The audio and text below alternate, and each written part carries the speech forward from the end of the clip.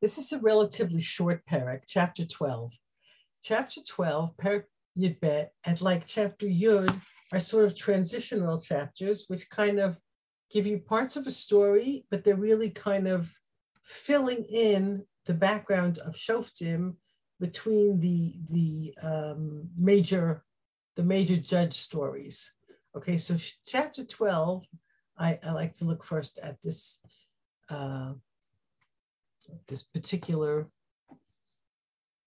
edition because it shows you the paragraphing. The first section is, you see, it's a short paragraph. It's only 15 psukim. The first first section is 7 psukim, and that's the end of the story of Yiftach, which is quite, shall we say, in keeping with the rest of Yiftach, a little bit on the disturbing side. Yeah, and then we have 3 other Shoftim. We have Iftzan, Elon, and Avdon. And just as we saw in chapter 10, right? In chapter 10, we had the story of Tola and we had Yair. In the same sense, Iftzan, Elon, and Avdon are much more minor figures that we just get a little bit about them.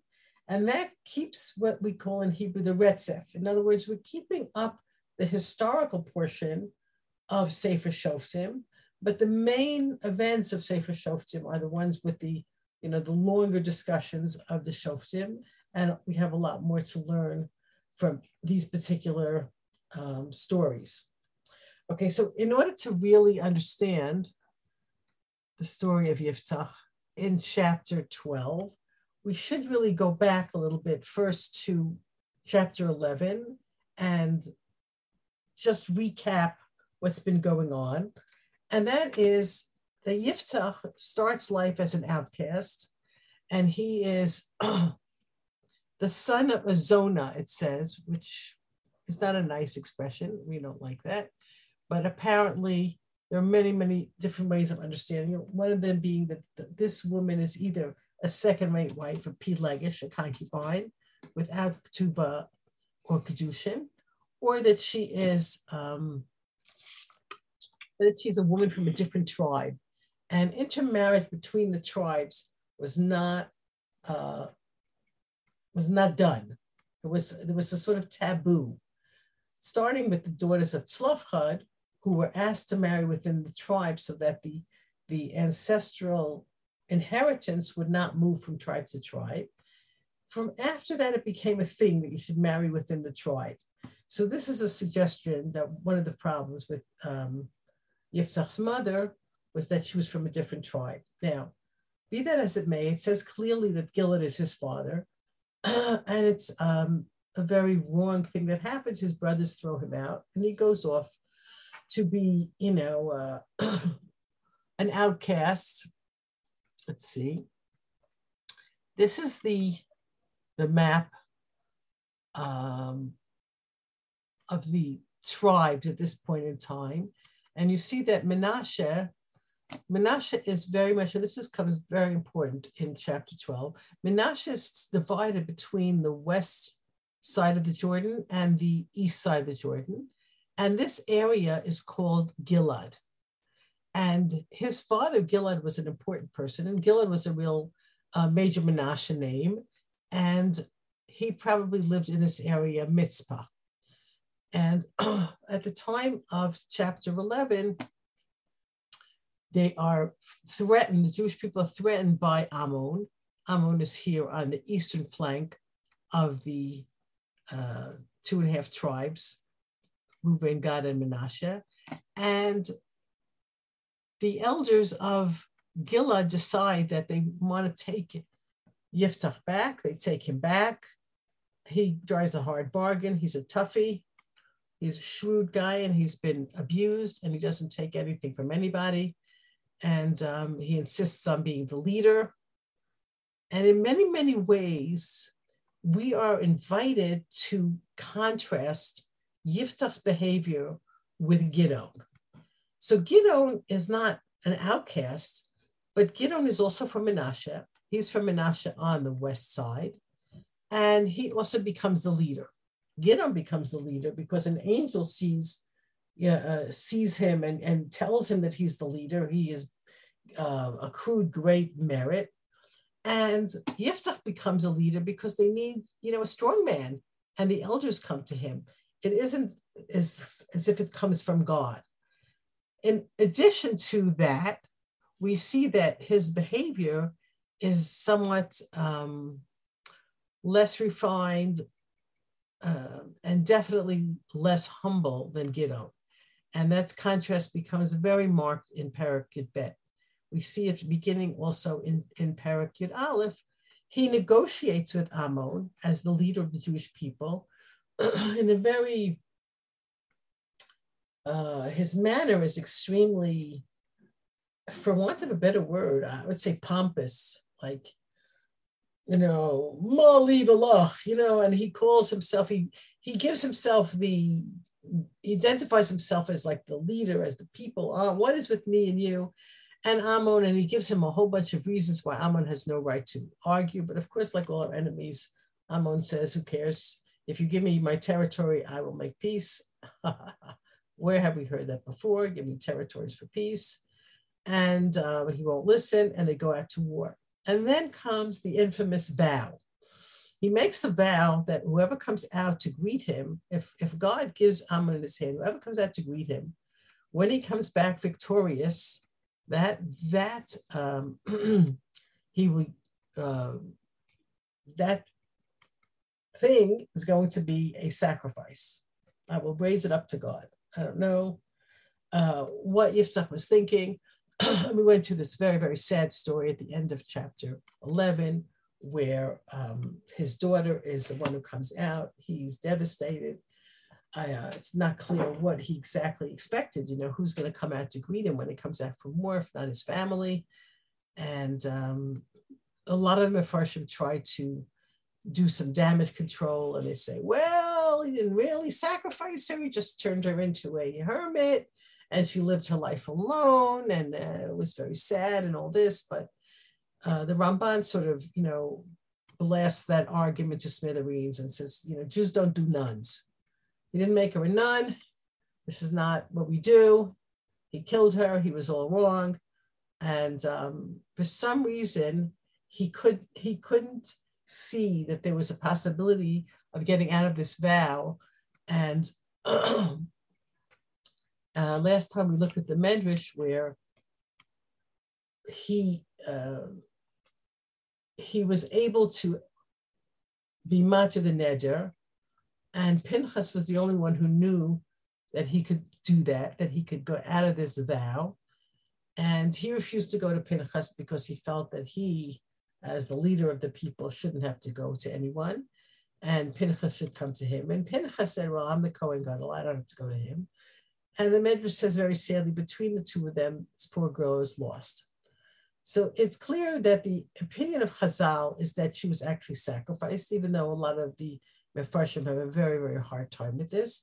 But I wanted to clarify here this story a little bit and explain that one of the things that we have to be aware of in this second half of Sefer Shoftim is that the influence of the nations that surround the Jewish people is becoming stronger and stronger. And it's going to culminate in the terrible stories that happen at the end of the book in chapters 17 to 21. But you see it already creeping in here. The thought that you could sacrifice another human being, that's not a Jewish idea, right? That comes from the surrounding nations. And that's something that seems to Yiftach in his perverted way. He thinks that this is a big mitzvah. He promised this to God, and he's giving this to God. And right, the Navi in Yirmiyahu says, I never thought of such a thing, and it was never part of my plan. That's one big problem that we see creeping in.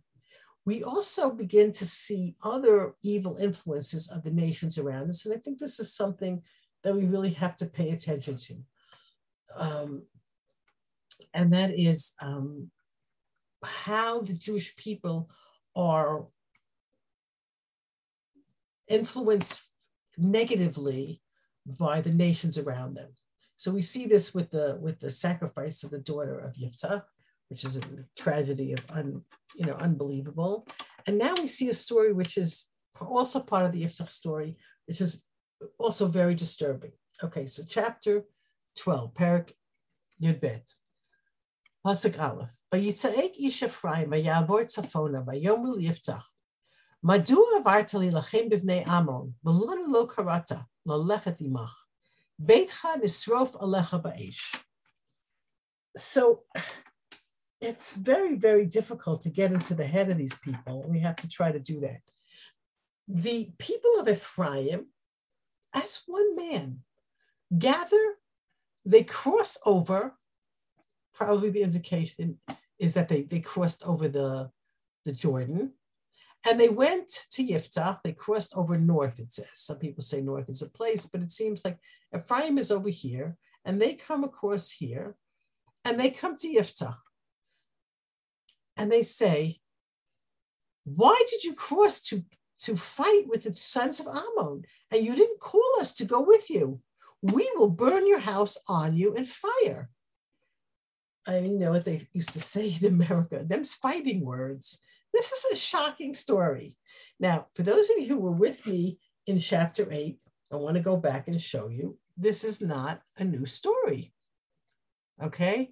In chapter 8, Pasuk Aleph, Vayomer elav ish Ephraim. Now the shofet here is Gidon. So if you remember the story, Gidon has a very different reaction than Yiftach. I want you to take note. Vayomer elav ish Ephraim, ma davar zeh asita lanu levilti krot lanu. Ki halachta li lachem b'Midyan vayirivuni to b'chaska.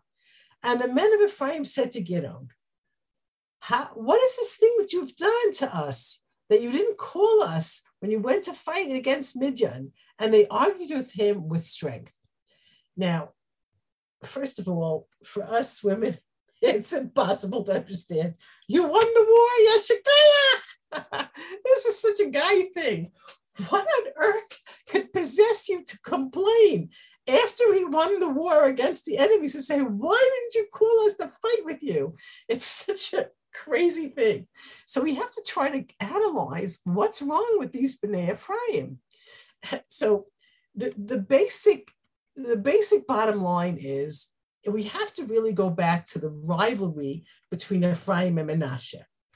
Back in the day, in Parshas Vayechi, when Yaakov gives a bracha to the sons of Yosef, Yosef positions Menashe on his right, so that he'll get the right-handed bracha, and Ephraim on his left, because Menashe is older. And Yaakov crosses his hands and he gives the right-handed bracha to Ephraim. Yosef is disturbed, and Yosef says, you got it wrong, Dad. Menashe is the older. And now Yaakov says, Yadati b'ni Yadati, I know.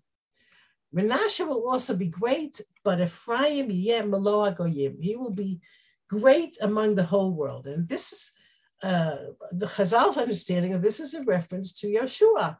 Yeshua was such a great leader, and he stopped the sun, and the whole world knew about the greatness of Yeshua. So there seems to have been, since that time, a kind of rivalry, because Menashe is also great, Ephraim is also great.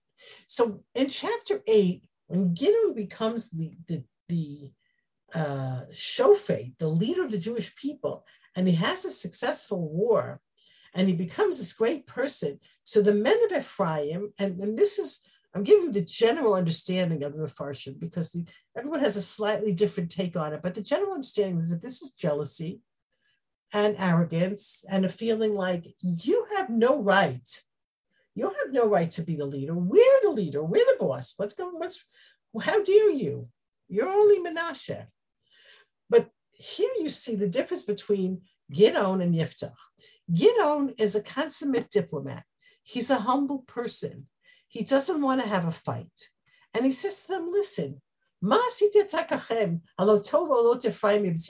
guys, Ephraim is so much greater than Menashe. You captured the kings. You're terrific. Pasuk Gimel here is, God gave you the offices of Midian. What could I do like you? And we see there the humility and the amazing diplomacy of a Gidon who can make them, who can stroke their egos and make them feel so great so that they back down. And here it says, Uz, then, after he spoke like that, they calmed down. But the word Uz is very telling because they're calmed down, but not entirely. The story is not over yet. But you see here a very, very important lesson for us. And that is Man Erach Yashiv Chema. It says in Mishlei, a soft answer will turn away anger. And it's really, really something critical to understand. Gidon didn't have to do this. Gidon didn't have to say, oh, you guys are amazing. I could have done it without you. You did the most important stuff. He could have said, go to hell. I won the war. God help me. Where do you come off? How dare you come starting up with me now? You have no right to do that. But Gidon was smart enough. So we say sometimes it's not always important to be right. It's important to be smart. Gidon saw that it was all ego. They needed their ego stroked. And he didn't mind humbling himself, putting himself down in order to make them feel better. It was important to him to make them feel better. And that's a tremendous thing. Now let's go to Yiftach. Same story. However, since it's the second time, not the first time Ephraim feels itself slighted, left out, and by a Menashe leader, how dare you? So their language is much stronger. It's not they argued with him with strength. It's a threat, right? We're going to burn your house down on you. They're threatening to kill him and burn his house down. So Yiftach has a much more difficult situation than Gidon had, because Yiftach has to deal with this threat. And Yiftach is not a humble person. We've seen it time and again. Mali v'loch, he says to the king of Ammon, what's with me and you, right?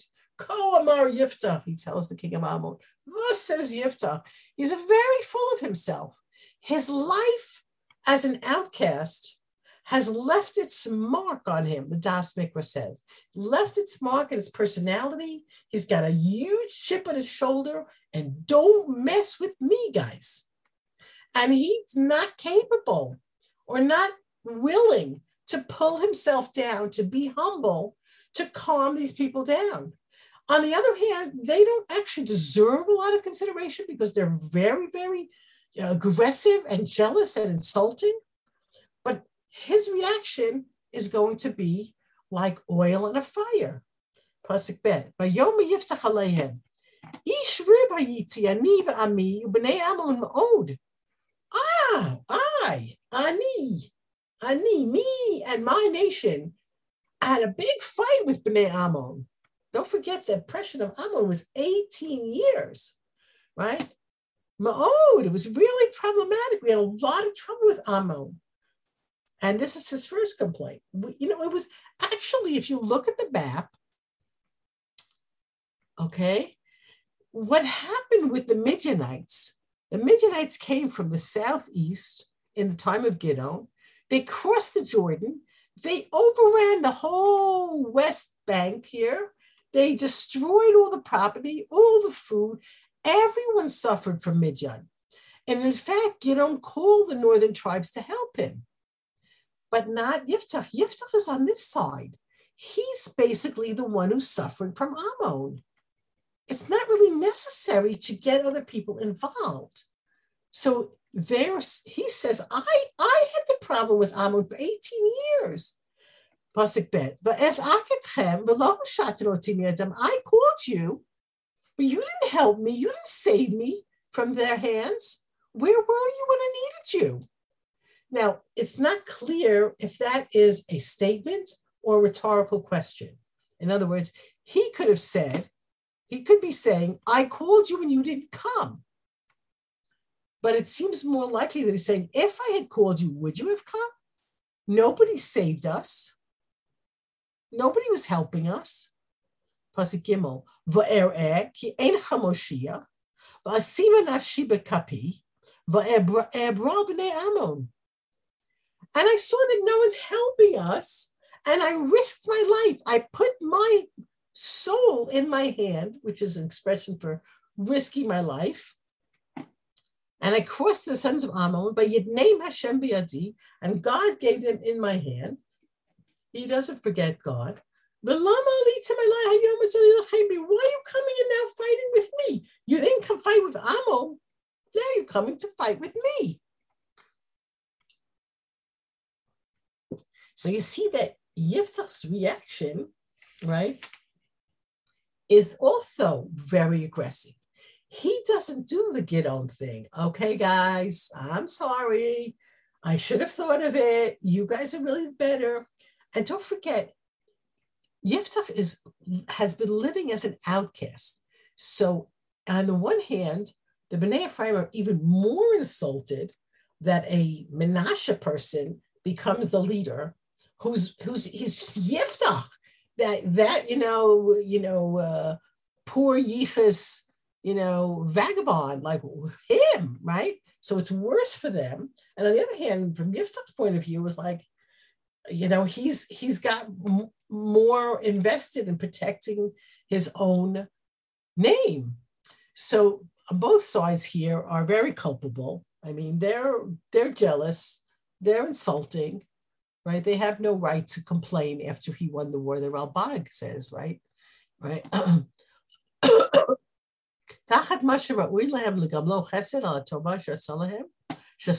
Right? They should have been grateful to him, the Ralbag says. How they come and complain? But you see, he takes it badly and he responds aggressively. And they start out with this threat. And, between both sides, we have something terrible about to happen. Pasuk Dalet. And Yiftach takes all the men of Gilad and he fights Ephraim. An actual terrible civil war. The first, I believe, and not the last, right, among the Jews. And the men of Gilad struck Ephraim, ki amru, because they said, Plite Ephraim atem Gilad, b'toch Ephraim, b'toch Menashe. This particular phrase is extremely, extremely difficult. And a lot of ink is spilled over this one. And I'm going to go straight with Rashi because it makes the most sense here.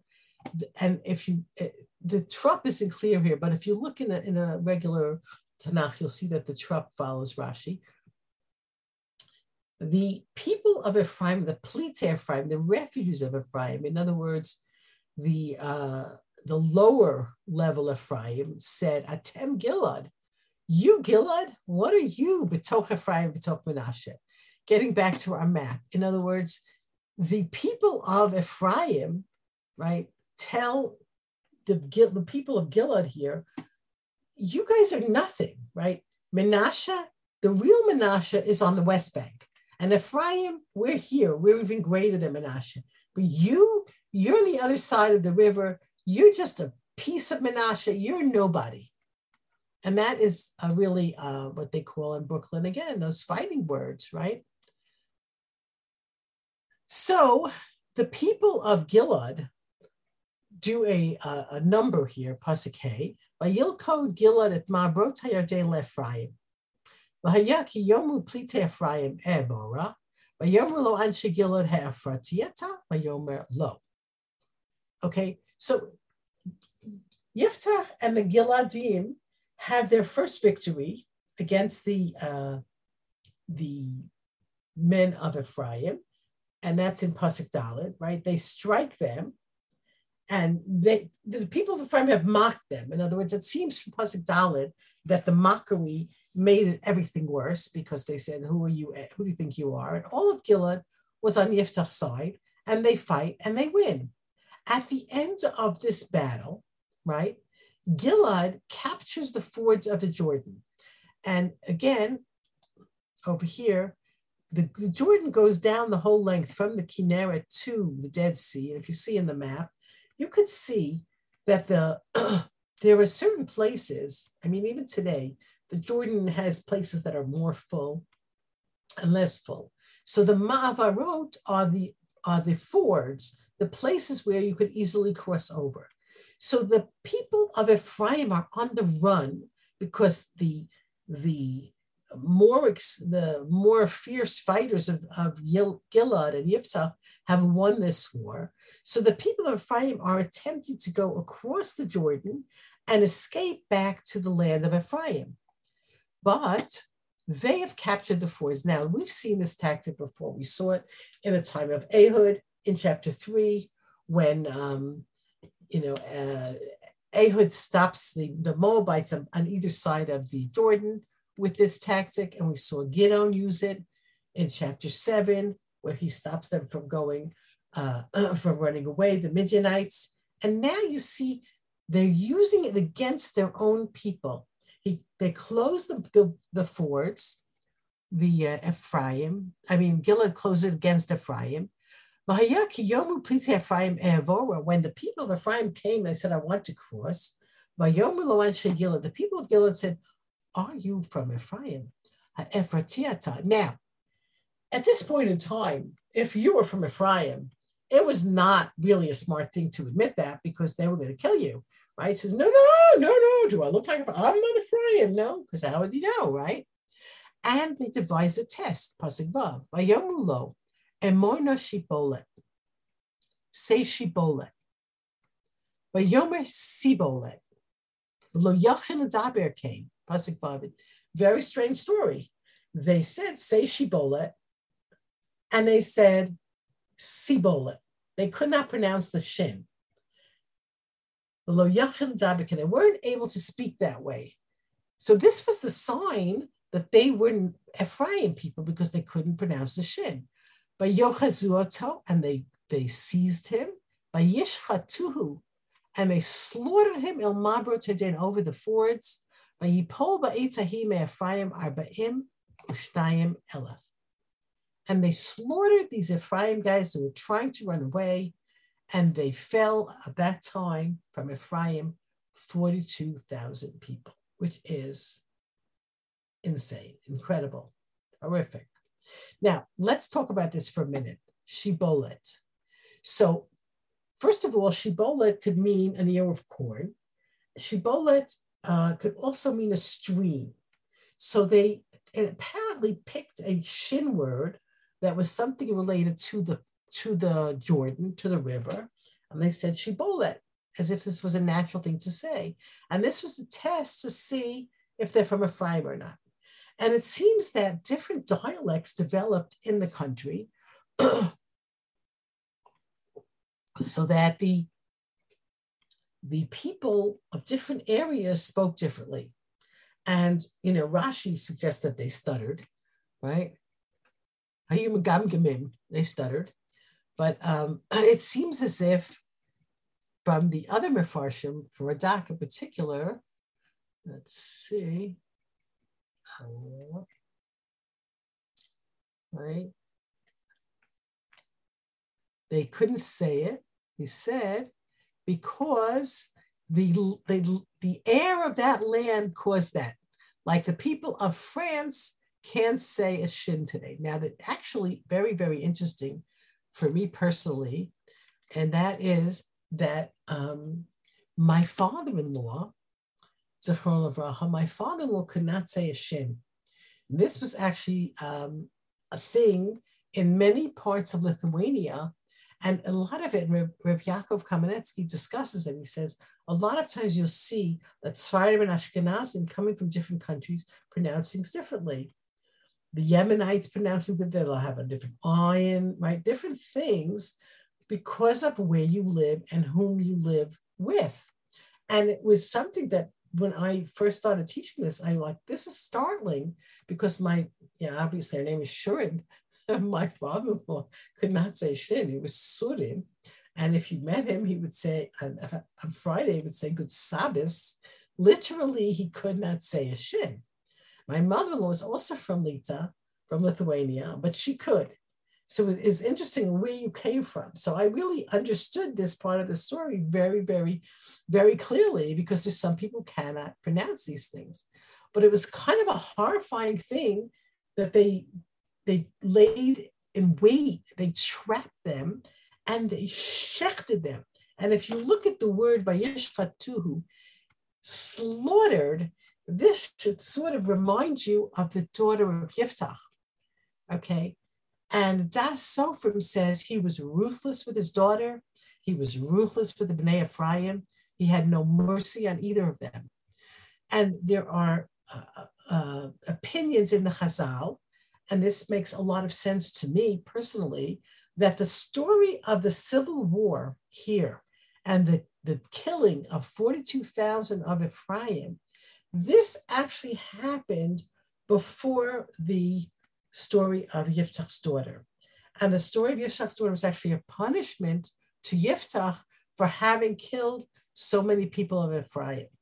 If you think about it, it makes sense logically, because he was coming back victorious from the war, and they didn't let him finish the war. They instigated another war. So it wasn't until he came home that he found her coming out to greet him. Why was that story put first? It seems as if the telling of that story followed right after the actual vow. So you saw how the vow played out. And by the way, the Chazal have a lot of discussions about different vows that I didn't have time to talk to you about last week. But just as an example, they go through different people who made vows and show you how the vows turned out for them. And, you know, Eliezer, I think I did mention Eliezer, he made a condition. And if you took the lesson from the different, there's a number of midrashim talking about the different people, the different vows they made and the different conditions they made.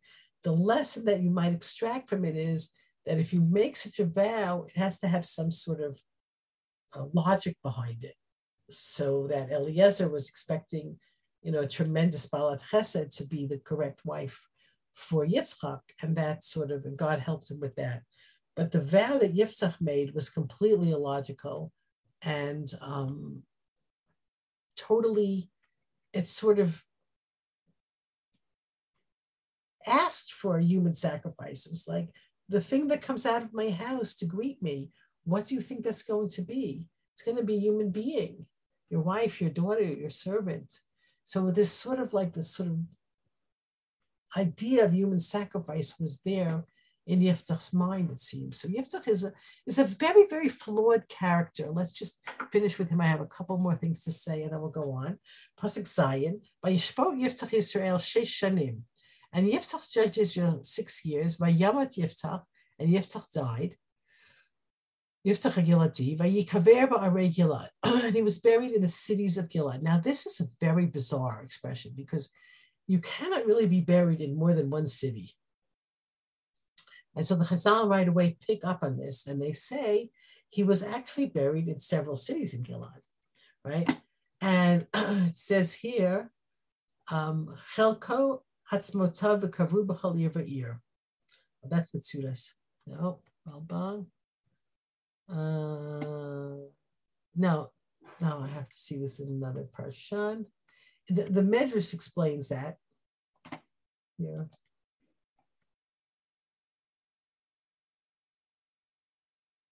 So I'm not finding it inside, but the idea of this Medrash is that because he had his daughter taken apart, dismembered as a sacrifice, and of course, because 42,000 people of Ephraim were slaughtered, so he was punished with a kind of disease where his limbs fell off. It sounds to me like some kind of gangrene, you know, and every place where a limb fell off, they would bury that limb.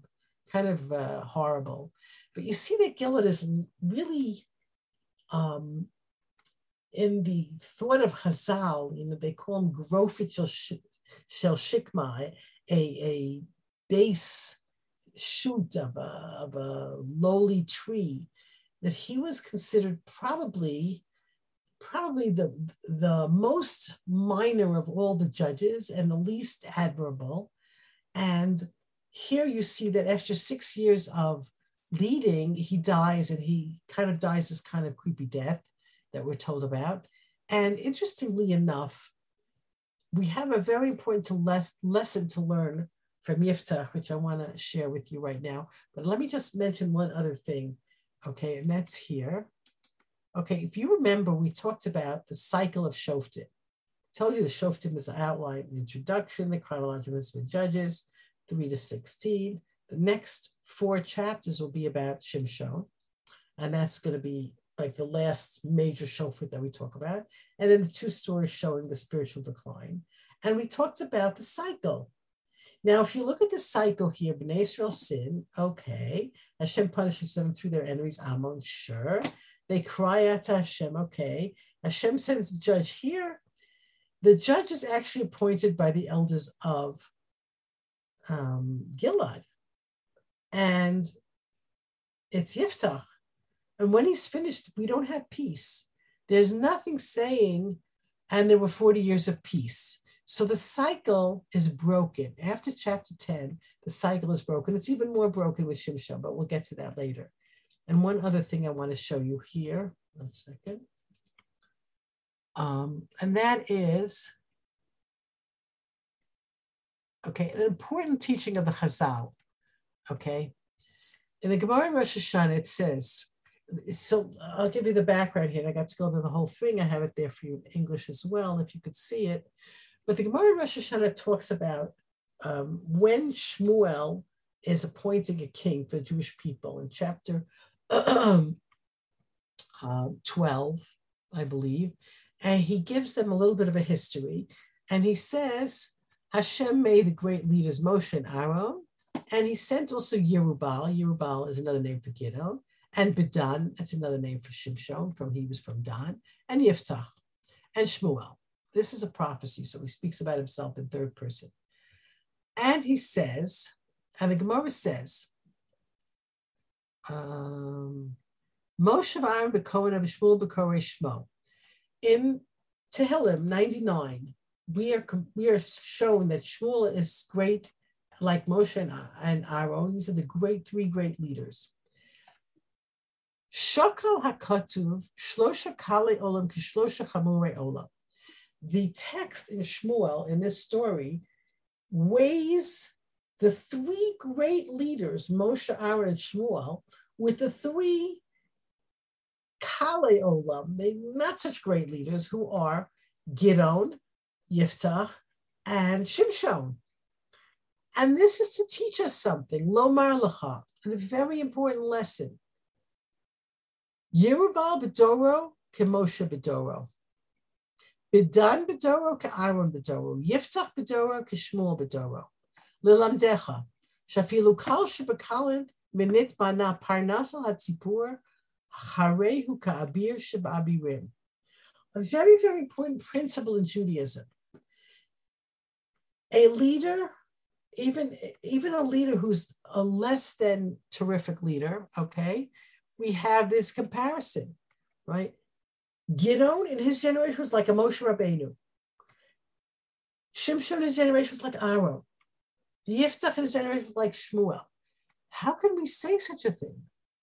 The Gemara says, because we want you to learn that your leader that you have is the leader that you have.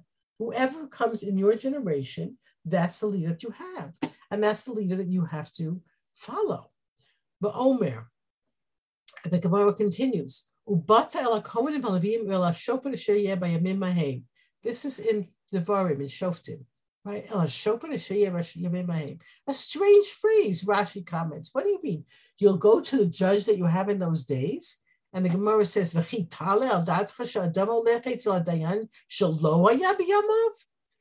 it ever occur to a person to go and ask a judge who isn't in that generation? I would like to consult the Chofetz Chaim today, right? Well, he's dead. Hello. You can't consult him, right? So, you cannot go except to the judge that is in your days. But Omar, And it continues to say, and you can't start saying, well, I'm sorry, I would really much rather consult the Vilna Gaon than the rabbis of today. I'd like to go ask from Yaakov Kamenetsky. It's over. Those generations are over. And the only leaders you have, the leaders you have. And it's a very, very fascinating discussion, which we don't have a lot of time to go into. But I'll just say that one of the things I heard that is a very interesting comparison, like just as we, right, in a certain sense, we have the leaders that we deserve. In another sense, we also have the leaders that we can most relate to. And if you think about it, you think about Moshe Rabbeinu, there's a tremendous Gemara that shows Moshe Rabbeinu coming into the Beis Medrash of Rabbi Akiva and not really following what was going on. It's a kind of crazy Gemara. It's a long and interesting discussion. But the Gemara is like Moshe Rabbeinu is like he's sitting in the Beis Medrash and they're talking about things that he doesn't really understand. And so Rabbi Akiva says, "This is halacha leMoshe Misinai," and then Moshe calms down and says, "Oh, I guess I'm still part of the picture." Every generation has the leaders that it can relate to, and every leader has a generation that he can relate to. So this is a tremendous lesson in Judaism, a tremendous thought for us to understand that even though Yiftach was the most, I would say probably the least considered the least great of all the judges, he's put together in the Gemara with Shmuel, saying he was as great in his generation as Shmuel was. Very hard for us to comprehend, but what you have is what you have. And the way to really improve the quality of the leadership is to improve the quality of the lay people. And this is something that's mutual. In other words, if the leaders work harder at improving the quality of the people, so then the people will have a greater leader. And the greatest example, of course, is Shmuel himself, who was, what I like to laugh about. I like to say he was the first Chabad rabbi because he made a circuit. He went around and he did kiruv and he brought people closer. And he effected a tremendous sea change in the Jewish world that had been going downhill, deteriorating, as the story of Sefer Shoftim shows us, being influenced by all the people around them and slowly going down and, a gradual decline. And when Shmuel comes on the scene in the next Sefer, he's able to pull them back up to tremendous level. So the leader and the people go hand in hand. We have to raise ourselves up, and Bezrat Hashem, that will give us greater leaders. Okay, so now we go to the shorts, okay? Pasuk Chet, Vayishbor acharav et Yisrael Iftzan mi-Beit Lechem. Now, Iftzan is someone we never heard of, but he's from Beit Lechem. And we have another story that happens at the time of the judges in the Megillah of Ruth, right? Vayihi mishvot shoftim. And we have the great person, Boaz, who we understand is the leader of the generation. So the Chazal connect Iftzan of Beit Lechem with Boaz. Pasuk Tet. Vayihi lo 30 banim u30 banot shilach hachutza u30 banot hevi lebanav min hachutz vayishpot et Yisrael 7 shavim. He was a judge for 70 years, and he had 30 sons and 30 daughters.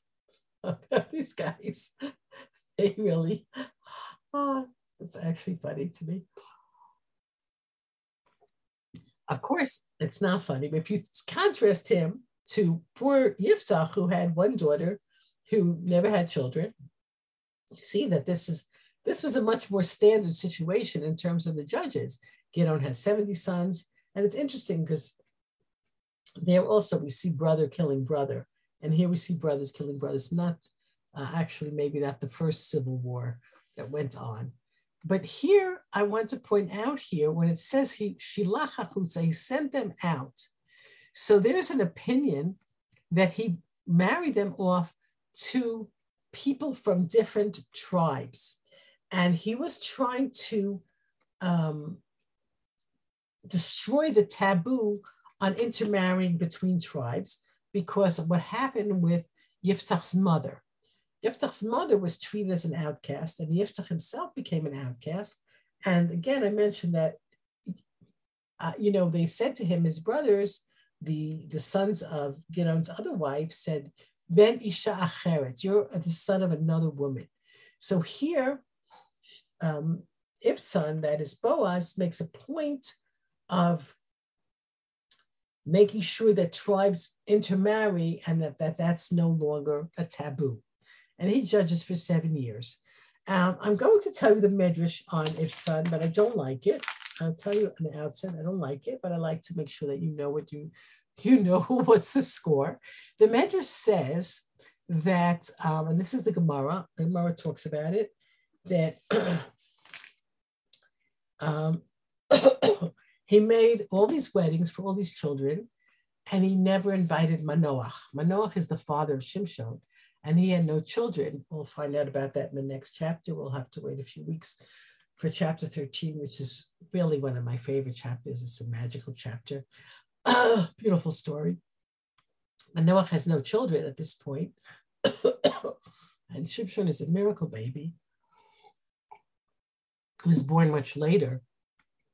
At this point in time, Manoach has no children, and Iftzan doesn't invite him to any of his weddings because he cannot reciprocate.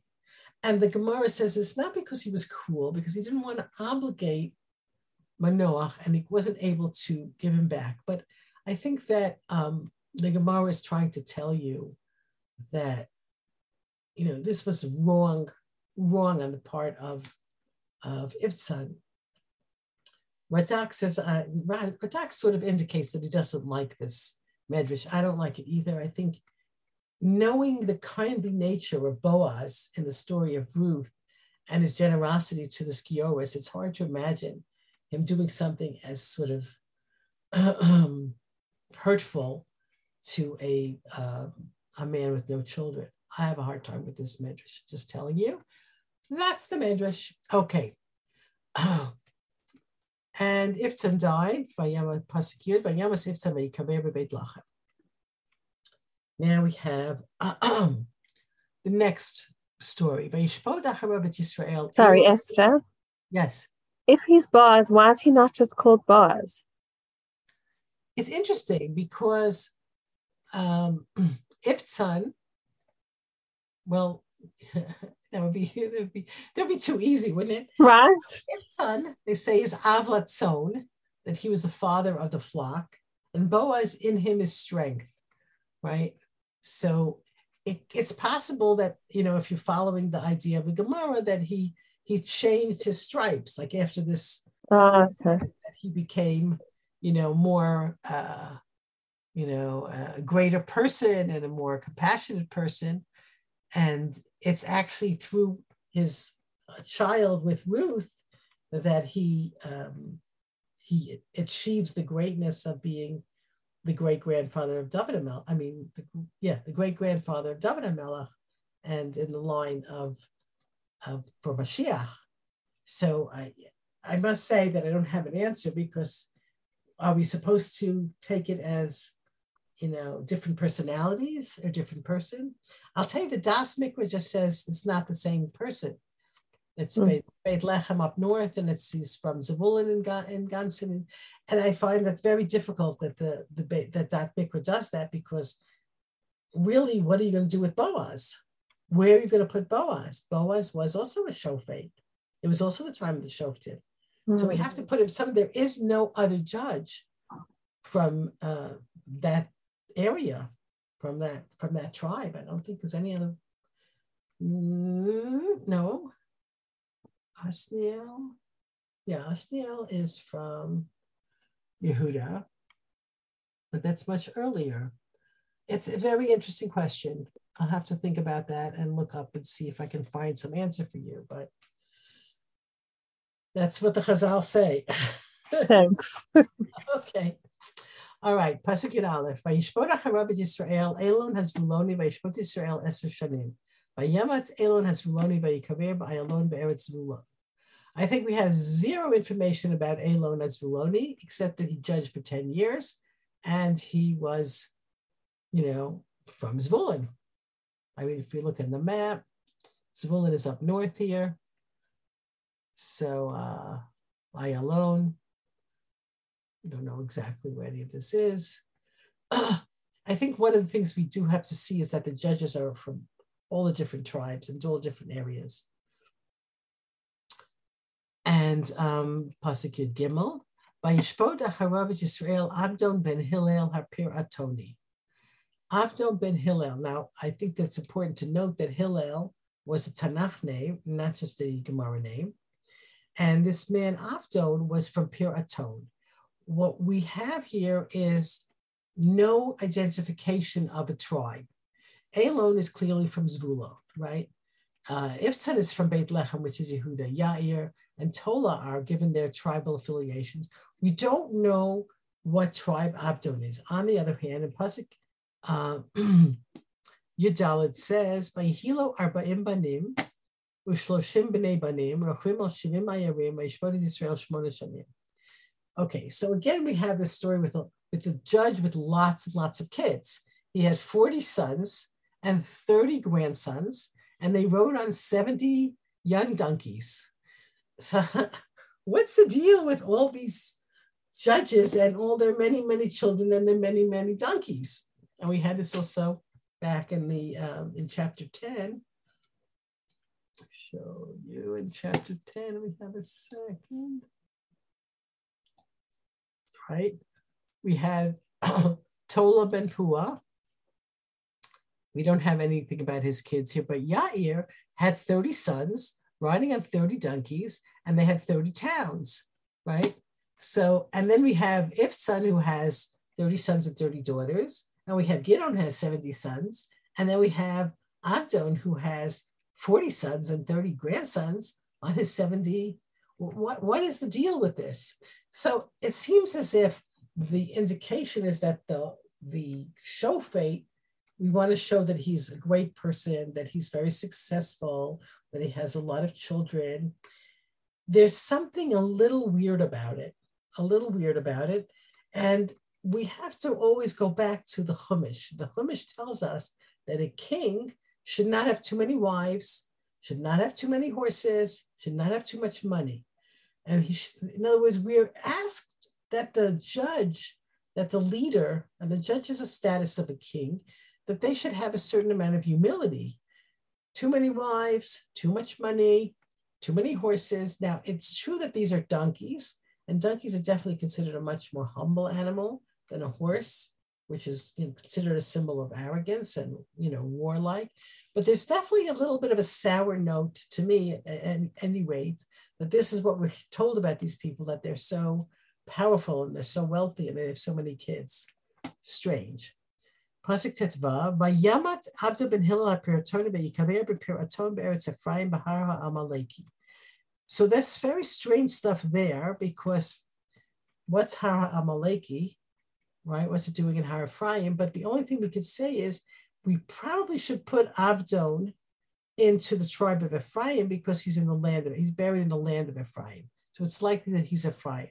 So we have in this chapter Menashe leader, we have an Ephraim leader, a Zvulun leader, we have a Yehuda leader, 4 different leaders. And these people are all sort of, except for Yiftach. Yiftach gets a good chunk of time. We have a lot to learn from Yiftach. But in terms of the Sefer Shoftim, these are sort of filling in gaps. And that's why it's hard to imagine that Iftzan is anyone other than Boaz, because otherwise, where do we put Boaz?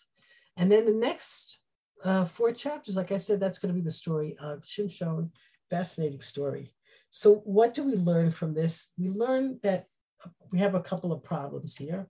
We learn that, it says in Tehillim, Vayitzarbu b'goyim, right? They mixed up with the nations. Vayilmedu ma'aseim, they learned their ways. The violence that we see with Yiftach, the human sacrifice, themes that are they're very, very not Jewish. They're very, very problematic. And we see these things coming up, and our cycle is broken. Things are not going well. And, we have to see from here how can we, improve our chinuch? Like, we also are, absorb values from outside from outside of Judaism.